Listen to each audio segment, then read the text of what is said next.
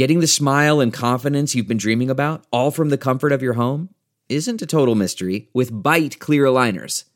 Just don't be surprised if all your friends start asking, "What's your secret?"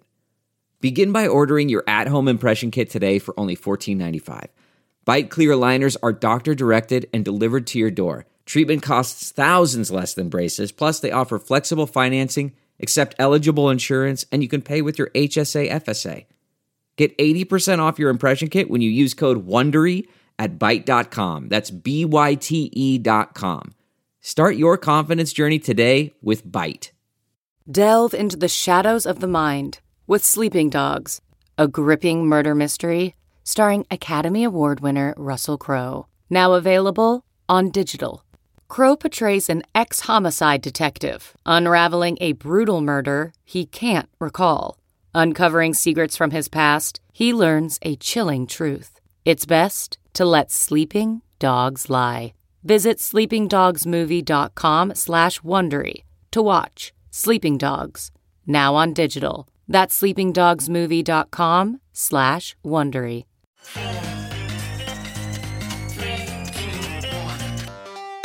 Welcome back to The Breakdown with me, NLW.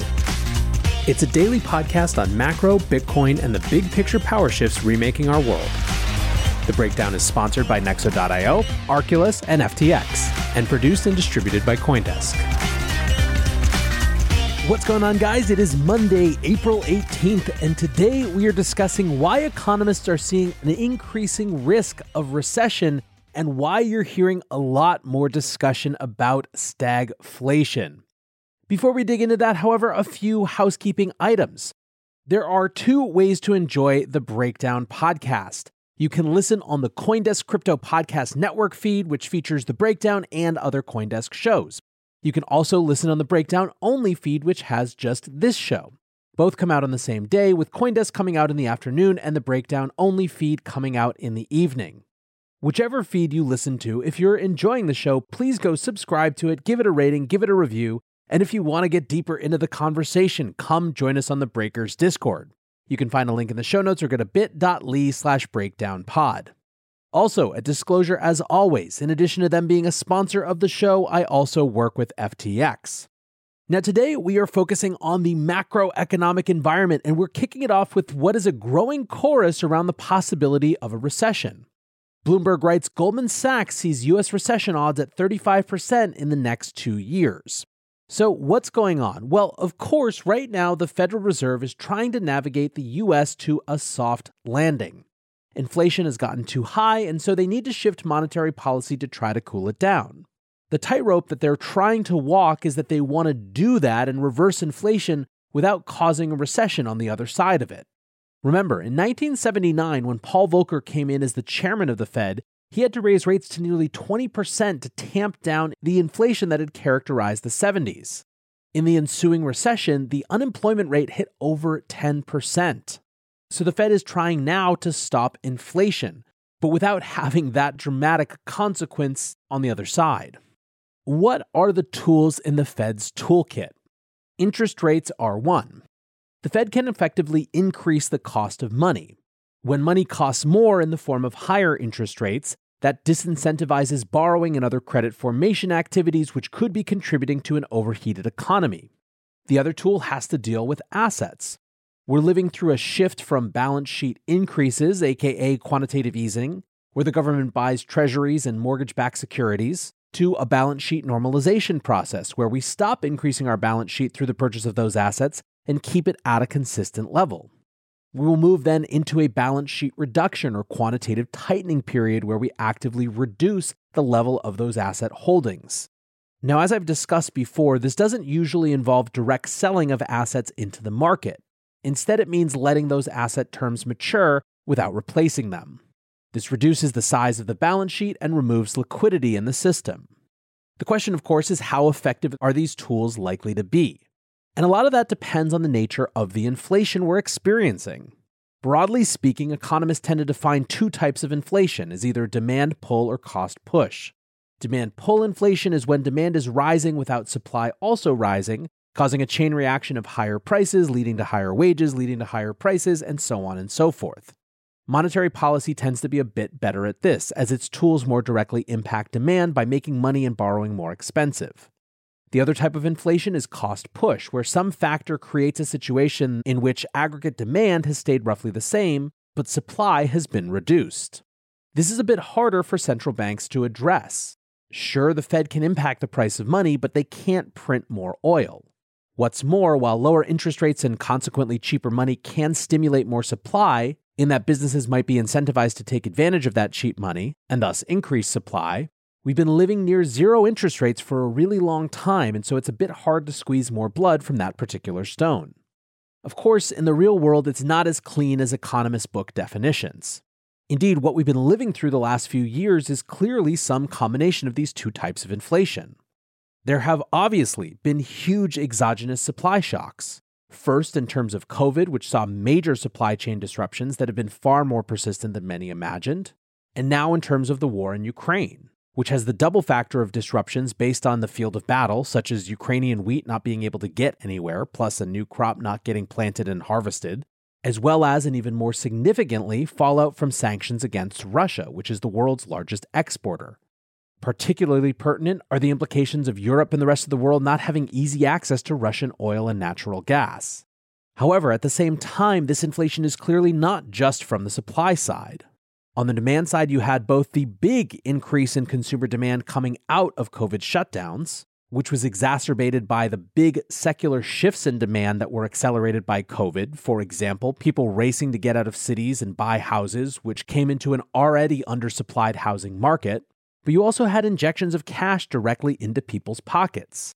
All of that has a demand increasing effect as well.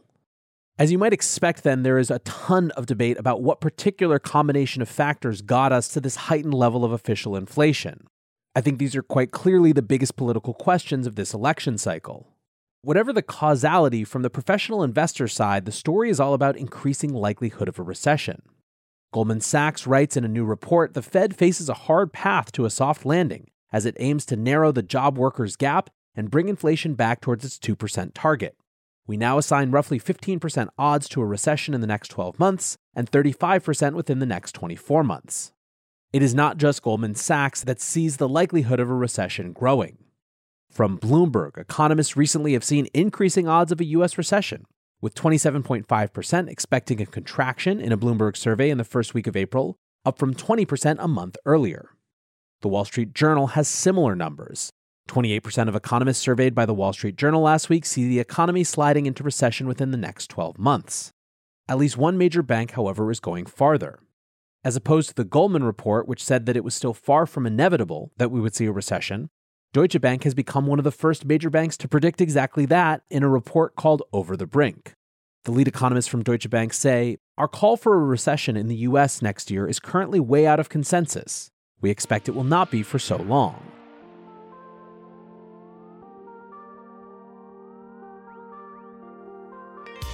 Looking for ways to step up your crypto game? Then go with Nexo. For starters, you get free crypto for each purchase or swap. How about earning guaranteed yields? Up to 17% paid out daily. Ideal for you hardcore hodlers. You don't even need to sell. Instead, borrow instant cash against your assets. Get the most out of your crypto with Nexo at nexo.io. That's NEXO.io. Meet Arculus, the next generation cold storage wallet. Arculus secures your crypto using 3-factor authentication, providing a simpler, safer, and smarter way to store, buy, swap, send, and receive crypto. Arculus is offline cold storage. Your private keys are encrypted on the Arculus keycard and are never online. Stay safe from hackers with no cords, no charging, no Bluetooth. Just crypto security made simple. Buy Arculus on Amazon today. The Breakdown is sponsored by FTX US. FTX US is the safe, regulated way to buy and sell Bitcoin and other digital assets, with up to 85% lower fees than competitors. There are no fixed minimum fees, no ACH transaction fees, and no withdrawal fees. One of the largest exchanges in the US, FTX US is also the only leading exchange that supports both Ethereum and Solana NFTs. When you trade NFTs on FTX, you pay no gas fees. Download the FTX app today and use referral code BREAKDOWN to support the show. In addition to this discussion of recession, there is another term that's worth honing in on because you're likely hearing it a lot more. That term is stagflation. The simplest possible definitions of stagflation are either a period of inflation with persistent low or negative GDP growth, or a period of high inflation that also sees slow economic growth and high unemployment. The term was coined in the mid-60s in the United Kingdom. And by the end of that decade, the United States had joined the UK in that situation. At the end of that decade and the beginning of the 1970s, the Nixon administration implemented price and wage controls, together with closing the gold window in 1971. This was in response to an unemployment rate of 6.1% and an inflation rate of 5.84%. These wage and price controls were intended to stabilize the dollar and combat inflation. They originally were intended to be a 90-day program, but remained for over 3 years. 70s stagflation, however, was really put into overdrive by the oil shock in 1973. That was when the US and other Western nations were embargoed from purchasing Saudi oil. The global price of oil tripled within 6 months, with the embargo nations experiencing much higher price spikes than the general global price increase. You're starting to hear this stagflation term thrown around again a lot. CNN from Thursday, for example, Christine Lagarde keeps options open as Europe grapples with stagflation. Market analyst Mathan Soma writes, just for context, if you normalize monetary and fiscal policy to multi-decade averages, most major developed nations will be in stagflation or recession. Chao Wang, a core contributor at the Alliance DAO, writes, been thinking about how to position in a stagflationary environment with a Fed that's determined to tighten at all costs. Matthew Dixon writes, stagflation is the scariest scenario that has no solutions in the fiat world. This could be what eventually precipitates the move to crypto. The Fed are between a rock and a hard place. They can't raise rates because there is no growth. They must raise rates because inflation is spiraling out of control. Even super mainstream economists are debating this. Paul Krugman wrote a short thread about a longer thread about stagflation risks.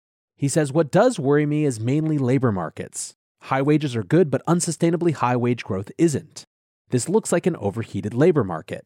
If we get to an economy where everyone gets 6% annual wage increases because they expect everyone else to be getting 6% annual wage increases, that's stagflation. The Putin disruption less so, even though it's hurting real incomes everywhere. The theory of core inflation, in which swings in volatile prices like food and energy and now used cars don't have much impact on longer-run inflation, has been a smashing success. I'm not ready to drop that theory yet. By the way, that goes in both directions. There are early indications that the bullwhip effect may lead to sharp drop in shipping rates and maybe even some commodity prices soon. That could mean a fall in headline inflation, but would not end stagflation dangers if the job market stays this tight. So I would not advise the Fed to call off rate hikes after a couple of low CPI prints. Much more important is whether the economy is cooling off, which it very well might. Fed funds rate has barely risen, but expectations have driven interest rates relevant to real activity much higher. Likely to be a very confusing few months, and I may well find myself less dovish than some other economists. Now, I would be surprised if a lot of my listeners tend to share Krugman's enthusiasm for the theory of core inflation. But I think the point is that last part, that it's likely to be a very confusing few months, and that this notion of stagflation is the threat that people have their eyes on. Some, however, aren't buying it. Token State writes, I'm hearing we're in a stagflation period like the 70s, which couldn't be further from reality. Stagflation is when there is high inflation, high unemployment, and slower negative real economic growth. Unemployment is at historical lows, and economic growth isn't slow or negative. One interesting response that some have pointed out is that while unemployment is low, we have a couple interesting factors that make the story more complicated. The first is the Great Resignation, and the number of people who have left the workforce entirely.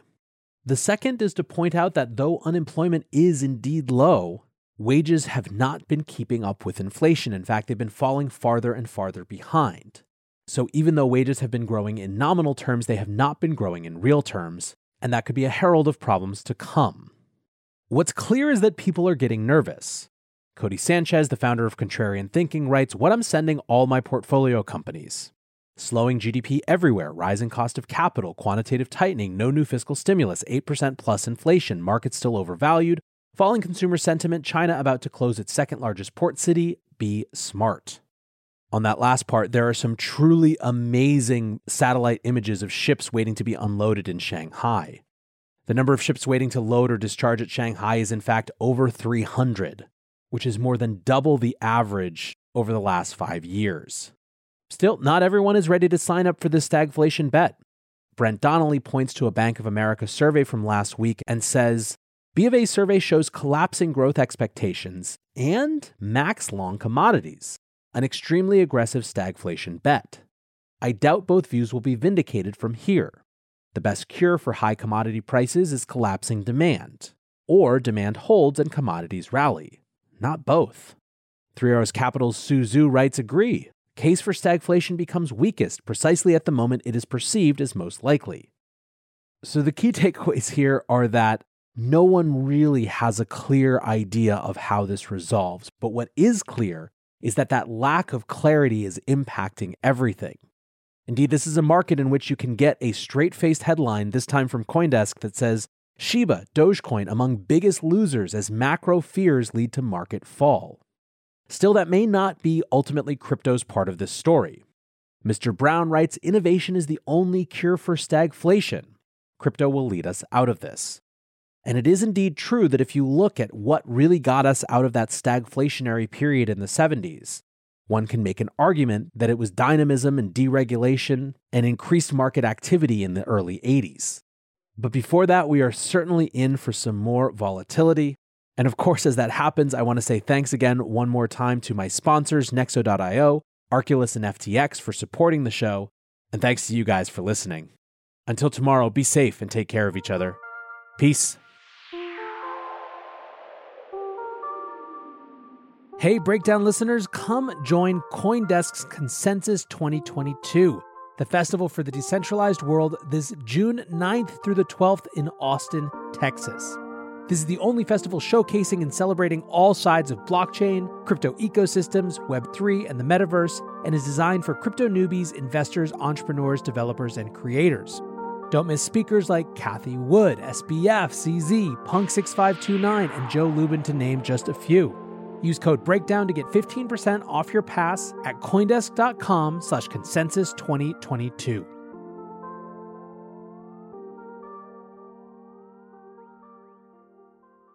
One, two, three, four. Those are numbers. But you already knew that. If you want to know what number you're going to pay each month for your car, use Kelley Blue Book My Wallet on AutoTrader. They're really good at numbers. AutoTrader.